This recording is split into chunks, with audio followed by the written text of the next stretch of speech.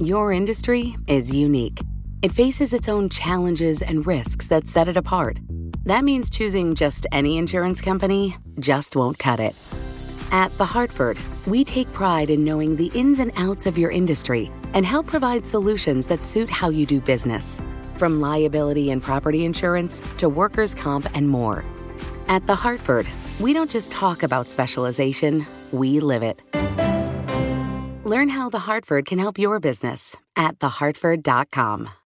Collaborate for a greener future at the Bloomberg Green Festival, a groundbreaking celebration of the thinkers, doers, and innovators leading the way. From design and culture to technology, science, and entertainment. Hear from inspirational speakers and immerse yourself in climate solutions. July 10th through 13th in Seattle. Title sponsor, Amazon. Official airline, Alaska Airlines. Get 20% off using promo code radio20 at bloomberglive.com/Green Festival. Now, from our nation's capital, this is Bloomberg Sound On. If people think the country is on the wrong track and are upset, it's usually really bad news for the party in power. The Democrats have a very difficult challenge on their hands when it comes to the midterm. Bloomberg Sound On. Politics, policy, and perspective from D.C.'s top names. I think there's a lot of pent-up demand for electing a woman, and I think 2022 could be the year of the woman. I see the demand that we have today as the baseline for the future. It means our economy is roaring back. Bloomberg Sound On with Joe Matthew on Bloomberg Radio. So you want the good news or the bad news first? Welcome to Friday. I'll give you the good news. How about it? The government will not be shutting down tonight. The bad news, Congress will still need to figure out how to fund the government. Once we get in the middle of February, we're going to do this all over again. And as lawmakers kick the can on that issue, the debt ceiling is looming. And the president's economic agenda is caught up in the Senate. We'll talk about how to untangle all of this in a moment with Congressman Don Beyer, Democrat from Virginia, who chairs the Joint Economic Committee, also serves on House Ways and Means, so he is central to this conversation. And later we'll be joined by Maya McGuinness, president of the Committee for a Responsible Federal Budget. Has been consulting with lawmakers on all of this. Labor Secretary Marty Walsh tells Bloomberg today he loves his job in Washington. We'll talk with Tom Maroney and Joe Shortsleeve in our Boston Bureau about whether Marty Walsh will end up running for governor of Massachusetts now that Charlie Baker is out. And we'll have analysis this hour from Bloomberg Politics contributor Rick Davis. So here we go on the fastest hour in politics. So at least we're not doing a countdown to a shutdown kind of show here. The Senate, as you've been hearing on Bloomberg, did pass a continuing resolution we talked about last couple of days to fund the government through the middle of February. 19 Republicans voting in favor. But the to-do list for Democrats is a long one as we head for year end. And we're joined to talk about it by Congressman Don Beyer, as I mentioned, Democrat from Virginia, who's not only on House Ways and Means, but he's chair of the Joint Economic Committee. What a job right now. Congressman, welcome back. It's great to have you on a Friday night here. Is solving the debt ceiling now the most pressing issue facing the Capitol? Yes, it is, Joe. And I was thrilled that we got the government open till February 18th, that we're not going to be back here on Christmas Eve or New Year's Eve and doing it. Yeah. But we do, it looks like, according to Secretary Yellen, we have till maybe the 15th of December to get that debt ceiling increased. It's easy to do in the House because we have a very small majority. Right. The Senate, as long as Mitch McConnell doesn't want to go along with it, doesn't give Chuck Schumer much opportunity other than call McConnell's bluff or use reconciliation. And I suspect we end up using the reconciliation tool to do it. How about that? This is getting to be a recurring scenario here. And we keep hearing, though, Congressman, that Mitch McConnell's talking to Chuck Schumer, that maybe they're working on a deal. Do you not believe that? Well, that would be good. I mean, no one wants the federal government to default on its debts. Of course. When Donald Trump was president, 3 times we raised or suspended the debt ceiling, and we pretty much did it unanimously. One or two people would vote no. It's the debt ceiling's become a sort of pernicious political tool, which doesn't help either party. Well, it's really making the job difficult. You're supposed to be working on this reconciliation bill, the Build Back Better plan. and maybe get a vote on this, maybe get the whole thing done by Christmas, at least is what we've been hearing from Senator Chuck Schumer. But my goodness, if there's a threat of a default, it's pretty hard to get to the other work. Yeah, exactly. We need to get that out of the way. And it'd be great to get the Build Back Better deal done. We passed it in the House, and it was, the most important vote I've ever had. But now it's up to the Senate parliamentarian and Joe Manchin to see, what actually emerges from what we send to the president. Senator Kyrsten Sinema says not till after Christmas, which to me says at some point. Joe Manchin, to your point, didn't like the timeline. I just wonder, you're right in the middle of this in the Joint Economic Committee. You're able to touch both sides of Congress in a way that few lawmakers can, and I wonder what your expectation is if there actually is an endgame here. Well, I want Senator Schumer to be right, that we can get it before Christmas on the 24th. But even if it's January or February, it's so consequential. The biggest investment in children, in health care, driving down the cost of almost all of our supply chain stuff. Whenever it comes, it's going to be very welcome. And hopefully the kind of thing that sets us up for much greater economic growth for the next 10 years.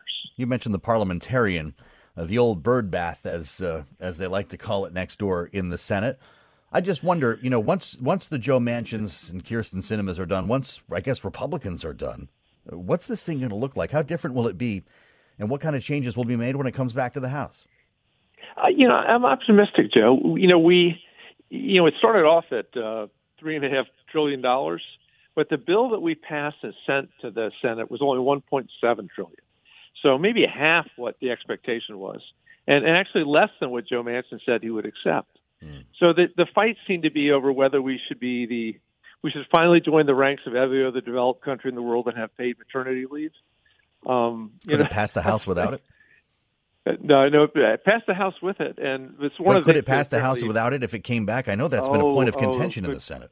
Good question. Yes, I think it could. It would be a lot of unhappy people, but I spent most of my adult life in business, and you don't go broke taking a profit. It's still a move in the right direction. Don't let the perfect be the enemy of the good. Exactly right. Surprised we're not hearing that line more. Politics is the art of the possible, right? There you go. We can keep going on this. Yeah. Paid leave was one, right? The expanded child tax credit.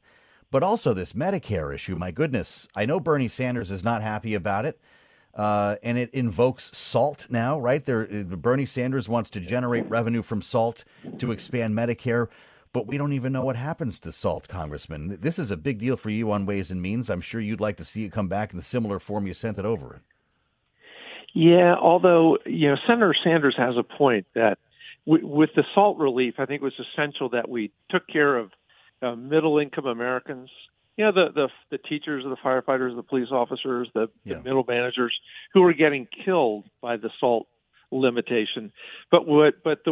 Unfortunately, when we raised the cap to $800,000, you helped an awful lot of people that were upper income.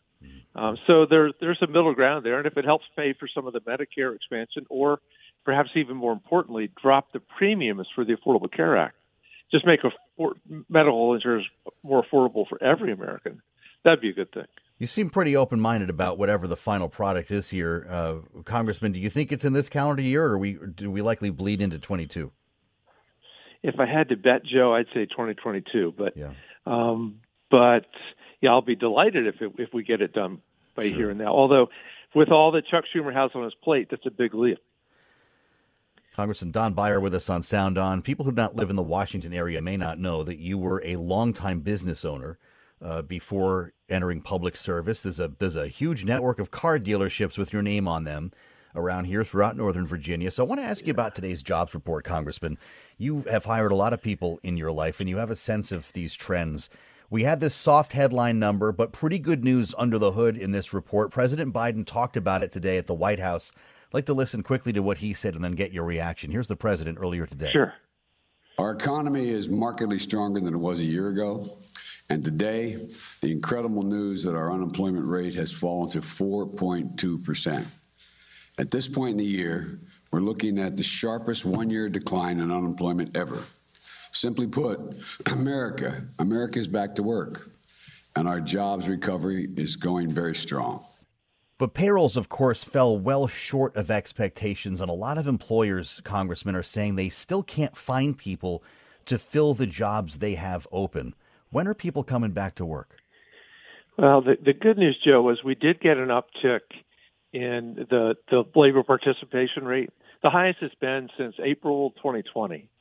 So we're slowly moving in the right direction, but there's still a lot of people on the sidelines. I was thrilled, if you take the numbers apart, like the unemployment rate for black women fell from 7% to 5% in 1 month. Those without a high school diploma dropped from 7.4 to 5.7. So some of the tougher to get to are doing pretty well. And how much of this has to do with COVID? 8 years to get back to 4.2 instead of right, it did a lot. And Omicron's not helping us. But as kids get back in school, as daycare becomes affordable, and if we can just get through these blasted variants, which may mean vaccinating the rest of the world, so that we can just finally feel like we can go back to work, we can take off the mask, we're going to be safe. That'll be a big booster. help. Get your booster yet? I got the booster. I got my booster. Yep. I can't find an appointment, Congressman. My wife. I hope that changes at some point soon. My goodness, but I'll meet you hopefully somewhere in person without a mask when we get this figured out. Congressman Don Beyer. It's great to have you. Thanks for giving us a shout from the other side of the river here in the nation's capital. Congressman from Virginia's 8th Congressional District with us on Bloomberg. It was a confusing report today. Did you hear this when it came out? That was some of the best radio, some of the best television I've come across here on Bloomberg. My goodness. Listening to the instant analysis. Tom Keene, Jonathan Farrell, Lisa Abramowitz, Michael McKee trying to make sense of this report at 8:30 this morning. Danny Dayen, I thought, had the line.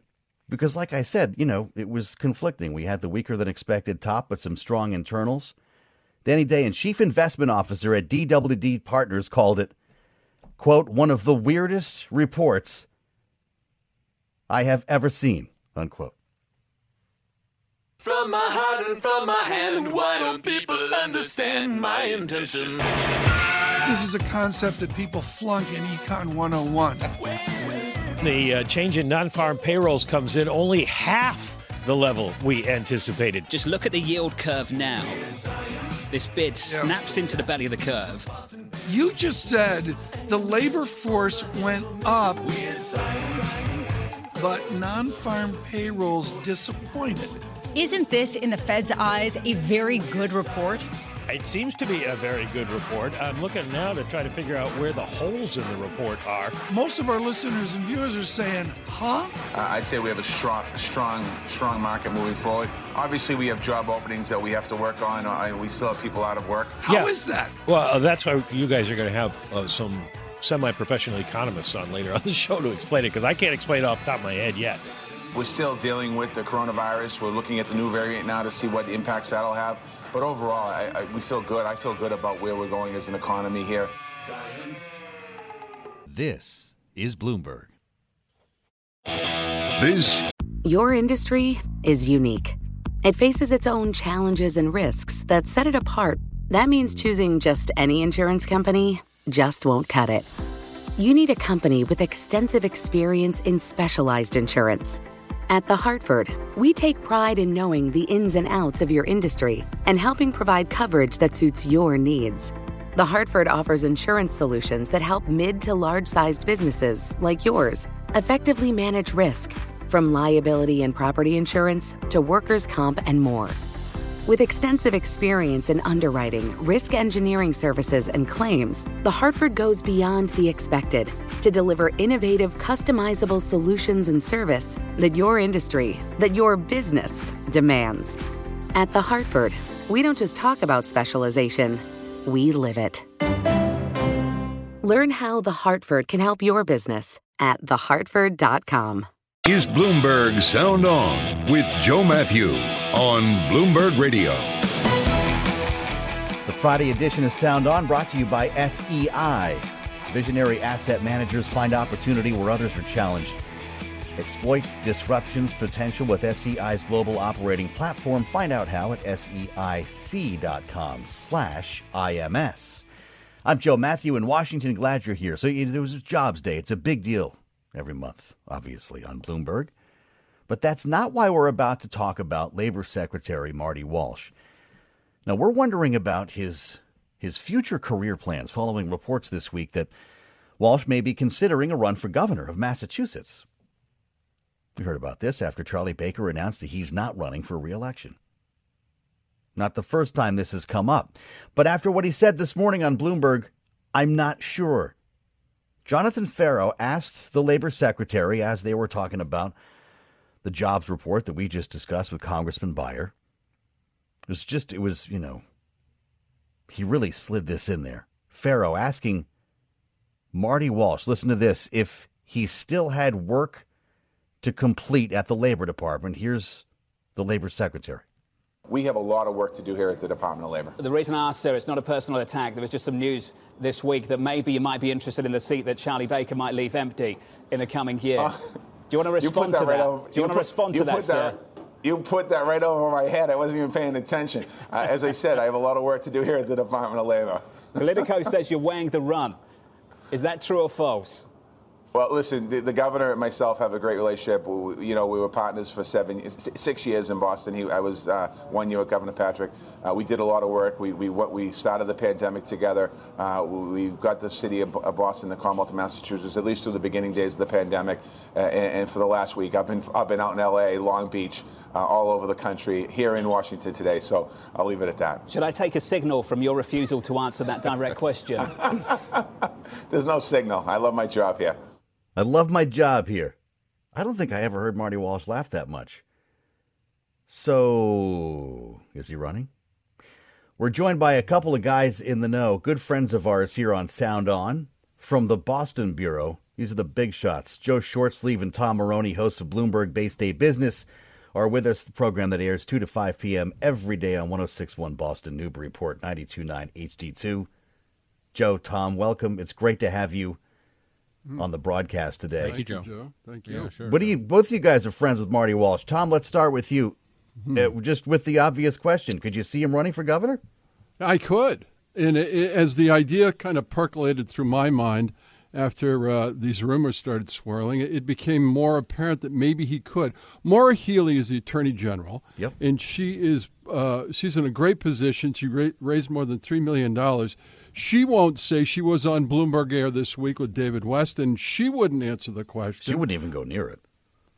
So, and everybody thinks, she's gonna do it. Mm-hmm. Marty has said, at least one report says that Marty is waiting to see what Maura Healey does because they're good friends. But when you think about this, Joe, Marty is in a sense the moderate alternative. He's not unlike a Charlie Baker type that would show up in this race, because the Democrats are going to feel, at least we see so far, and Joe Shortsleeve can confirm this for us, that there'll be a lot of liberals, progressives itching for this job. And then there's Jeff Deal on the Republican side, who was Donald Trump's chairman in his first reelection, in his first election effort. So Marty could be that spice that's missing right now. Is the Maura Healey idea that, kind of waiting on Maura, the conventional wisdom here, something that you buy, Joe Shortsleeve, or are there others, correct, who say, you know what, he just got here. He hasn't even done a year yet for the president, and he is serving at the pleasure of the president. Yeah, well, here's one very interesting data point as it relates to Marty Walsh. He's got $5 million in a campaign account. Okay, so and then you wonder about Marty and the whole Washington D.C. match. Born and raised here in Boston. The mayor. He ran the show. He was the guy, and now you're part of this whole this bureaucracy dynamic in Washington D.C. And you have to say, okay, don't get me wrong, it's a wonderful job. He's Secretary of Labor for the United States, sure, but. I wonder, if Marty kind of misses Doughboy Donuts, I mean. I thought that's why he came home every weekend. Yeah. There's no doubt about that, by the way. Yeah, I mean, so I think I think there's a possibility, probably in the next 6 weeks or so that we could learn more. So you guys are open to this, it sounds like. Tom, how does a Boston boy, though, play in Worcester, Shrewsbury, where Charlie Baker's people are? The prototype for me is Bill Galvin, Secretary of State for a long, long time. He at one point decided he wanted to be governor. So they did internal polling, and they said, Bill, You do not travel well outside of Boston, Greater Boston. Yeah. And I think you could hang that around Marty. But, I don't know. I mean, to the question you raised, Joe, imply, anyway, that Biden doesn't, you don't decide when to leave Biden, the administration. He tells you when.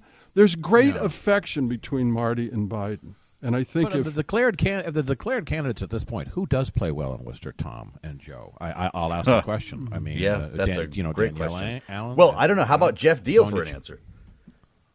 Well, he was on our program yesterday.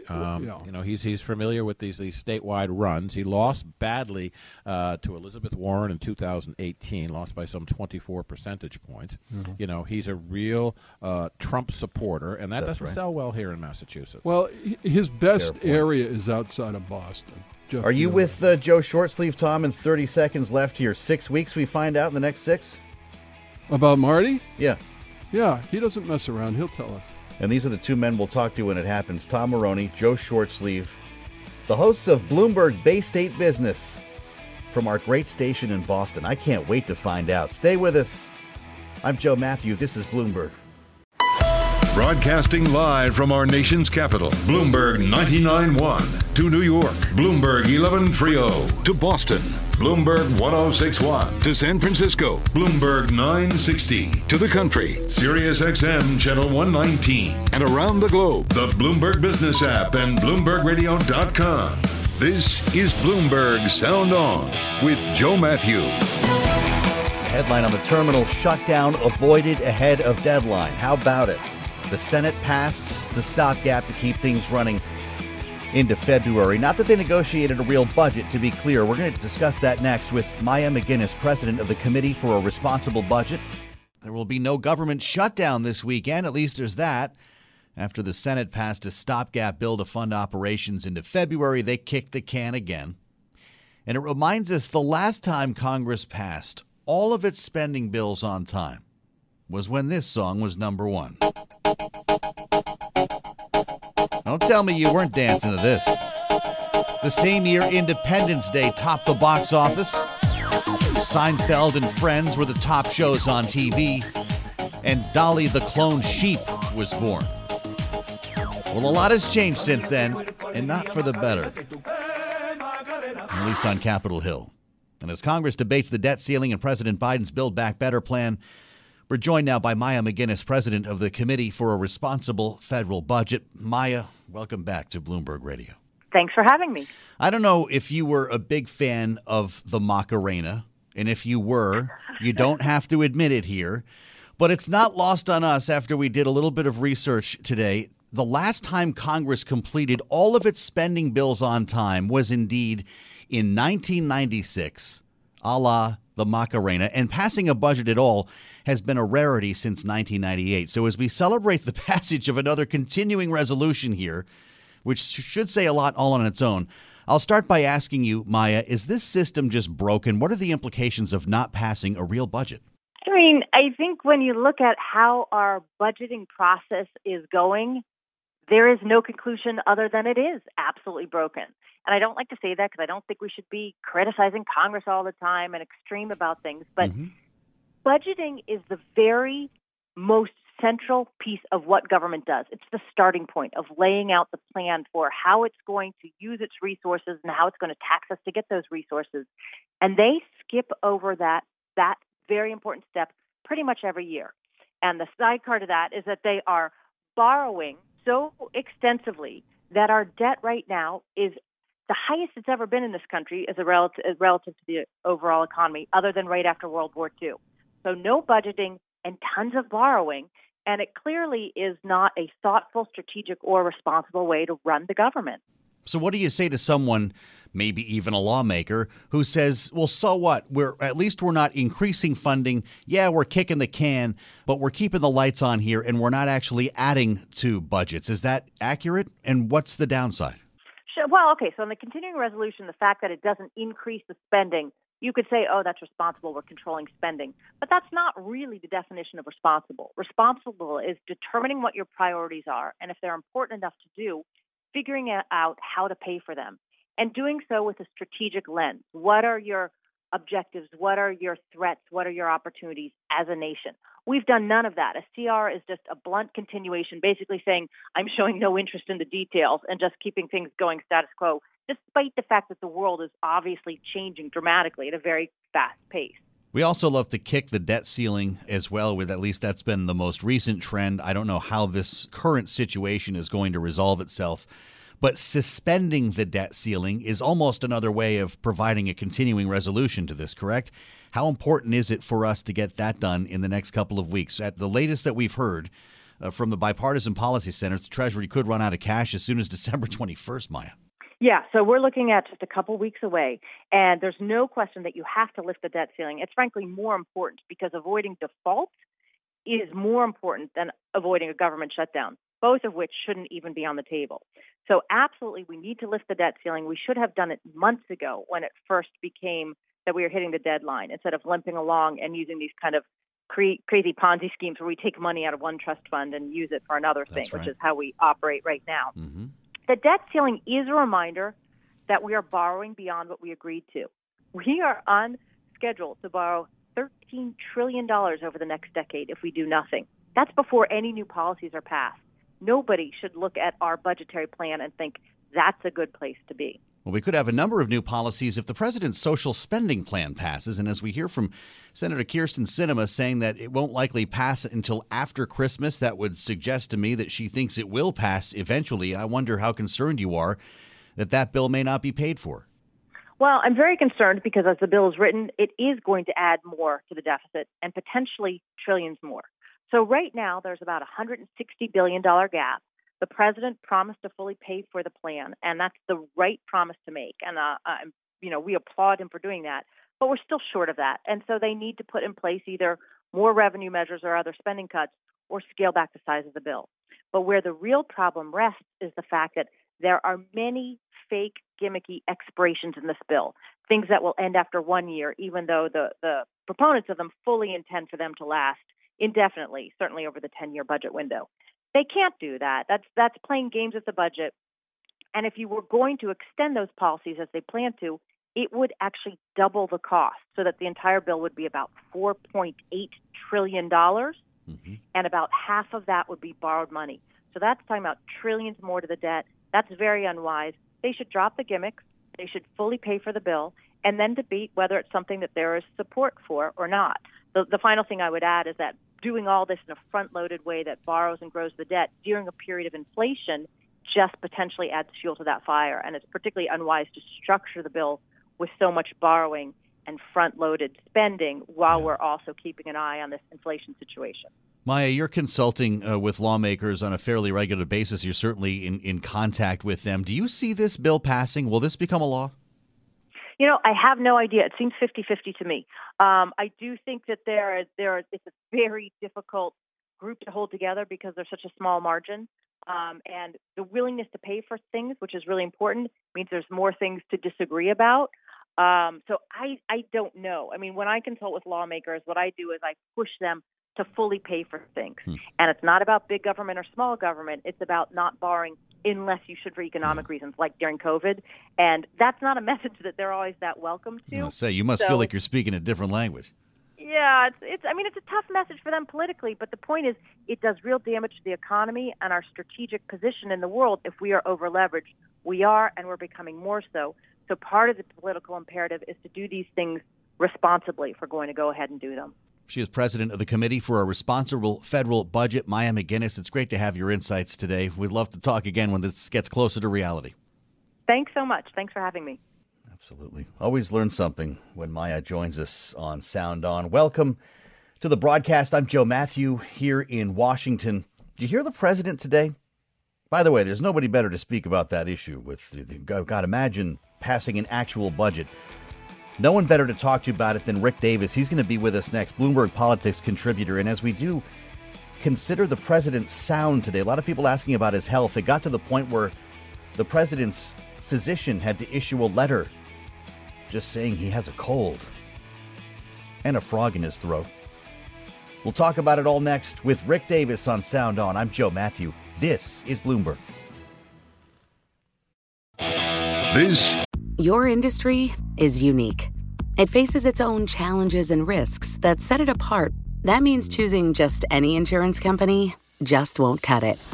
You need a company with extensive experience in specialized insurance. At The Hartford, we take pride in knowing the ins and outs of your industry and helping provide coverage that suits your needs. The Hartford offers insurance solutions that help mid to large-sized businesses like yours effectively manage risk, from liability and property insurance to workers' comp and more. With extensive experience in underwriting, risk engineering services, and claims, The Hartford goes beyond the expected to deliver innovative, customizable solutions and service that your industry, that your business demands. At The Hartford, we don't just talk about specialization, we live it. Learn how The Hartford can help your business at thehartford.com. Is Bloomberg Sound On with Joe Matthew on Bloomberg Radio. So how many more years will it be before Congress passes an actual budget? Fascinating talk with Maya McGinnis. Are those days simply over? Just too partisan, too dysfunctional to expect anything else at this point? We'll just see our way right to the horizon. We're joined now, saving the best for last today, by Rick. Rick Davis is with us, Bloomberg Politics contributor, as we dice through some of the stories we've been talking about, some of the issues this hour, and a couple of more that I have in store for Rick. Happy Friday, sir. It's great to have you with us here. You spent enough years in the Senate to, I'm sure, have pretty strong feelings about this. I know Senator McCain, John McCain, used to talk about, get very upset about the lack of hearings, the lack of transparency, the lack of process. So what the heck is this? Another CR that brings us into February. You think we'll be alive next time Congress passes a budget? Yeah, Joe, I can't tell you how many times I had to hear regular order. John McCain believed that the Senate had rules and they should be abided by. And more importantly, the budgeting process run by these appropriations chairs needed to act on these 12 appropriations bills on time. Right. Yes. What's really interesting is this was a perfect scenario to do that because so many of the priorities, things like infrastructure and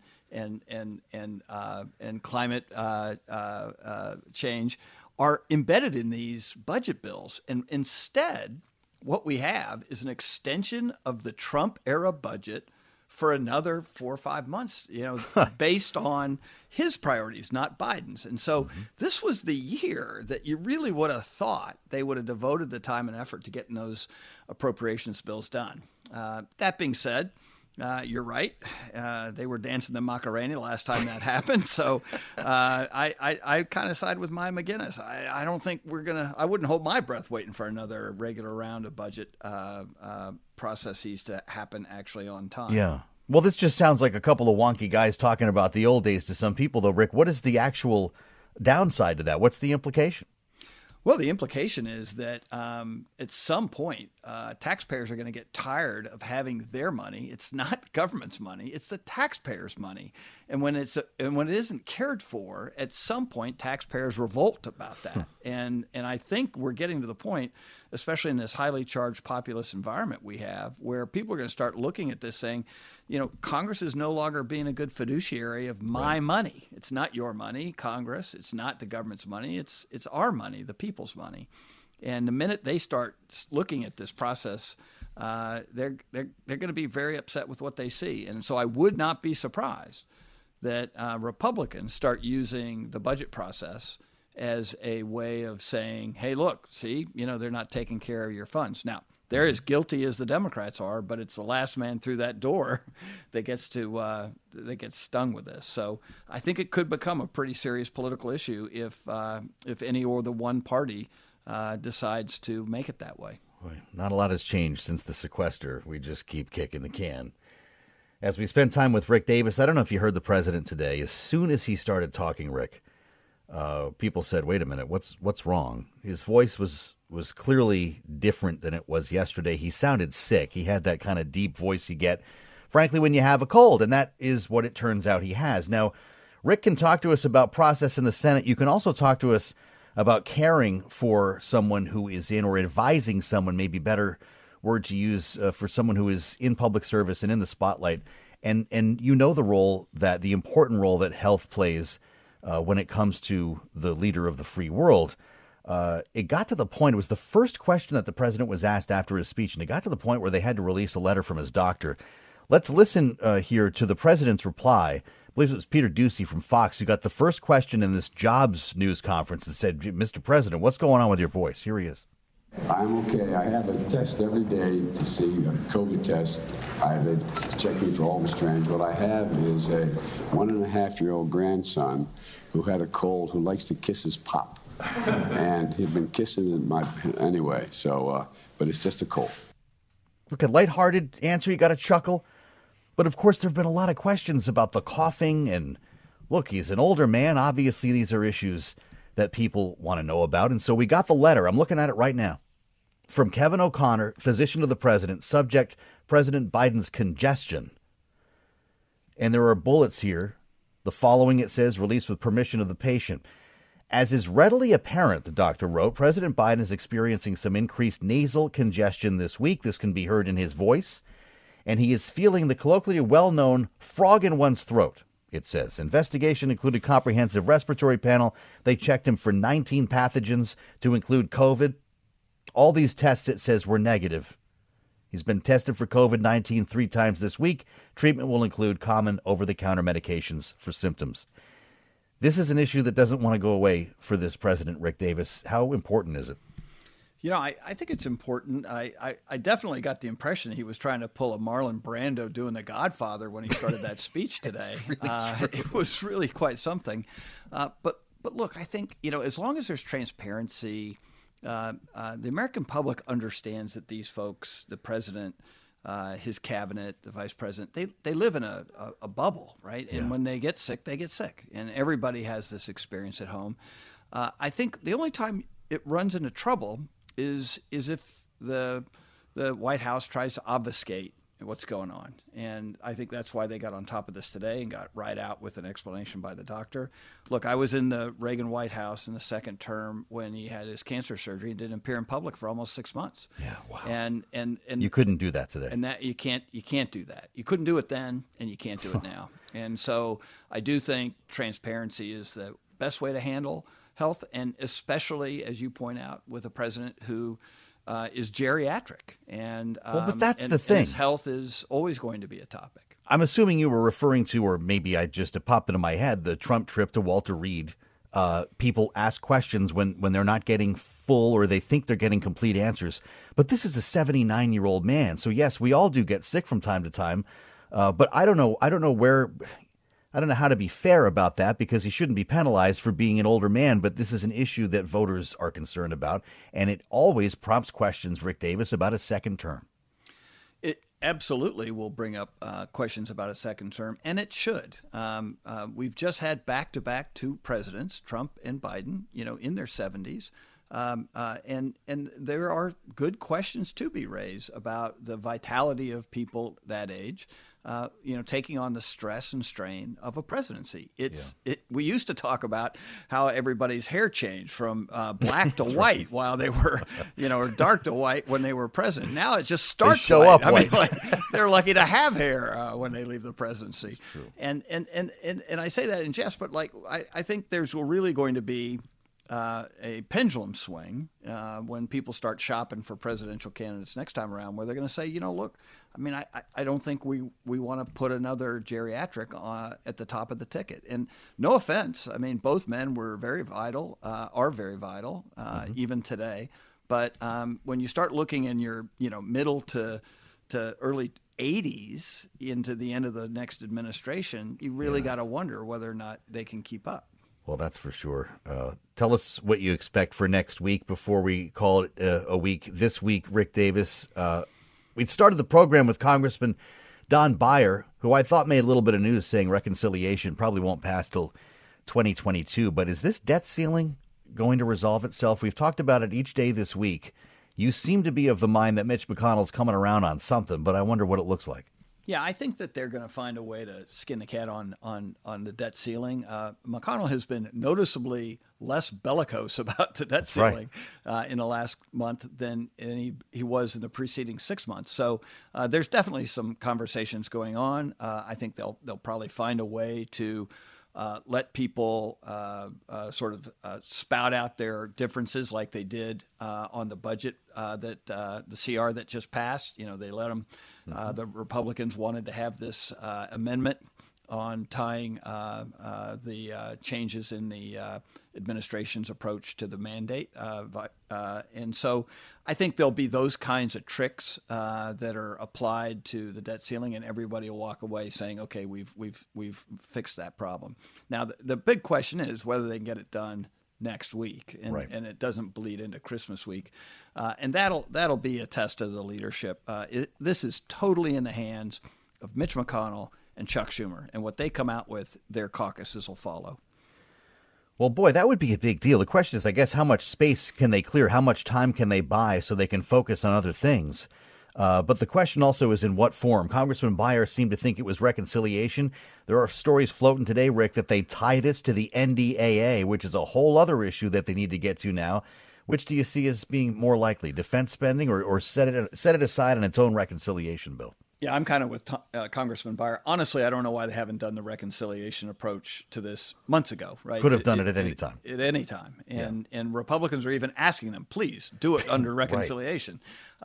So there is a clear and easy path to get this done. And as you point out, there are other things that need to happen before Christmas, and the NDAA, the National Defense Authorization Act, is probably now one of the most important things next to the debt ceiling. You heard it from Rick Davis, Bloomberg Politics contributor. Thank you, Rick, as always. We'll see you back here next week, of course, as you'll be joined again by Jeannie Shanzano. I'll meet you in New York on Monday on the fastest hour in politics. This is Bloomberg. Your industry is unique. It faces its own challenges and risks that set it apart. That means choosing just any insurance company just won't cut it. At The Hartford, we take pride in knowing the ins and outs of your industry and help provide solutions that suit how you do business. From liability and property insurance to workers' comp and more. At The Hartford, we don't just talk about specialization, we live it. Learn how The Hartford can help your business at thehartford.com. Collaborate for a greener future at the Bloomberg Green Festival, a groundbreaking celebration of the thinkers, doers, and innovators leading the way. From design and culture to technology, science, and entertainment. Hear from inspirational speakers and immerse yourself in climate solutions. July 10th through 13th in Seattle. Title sponsor, Amazon. Official airline, Alaska Airlines. Get 20% off using promo code radio20 at BloombergLive.com/Green Festival.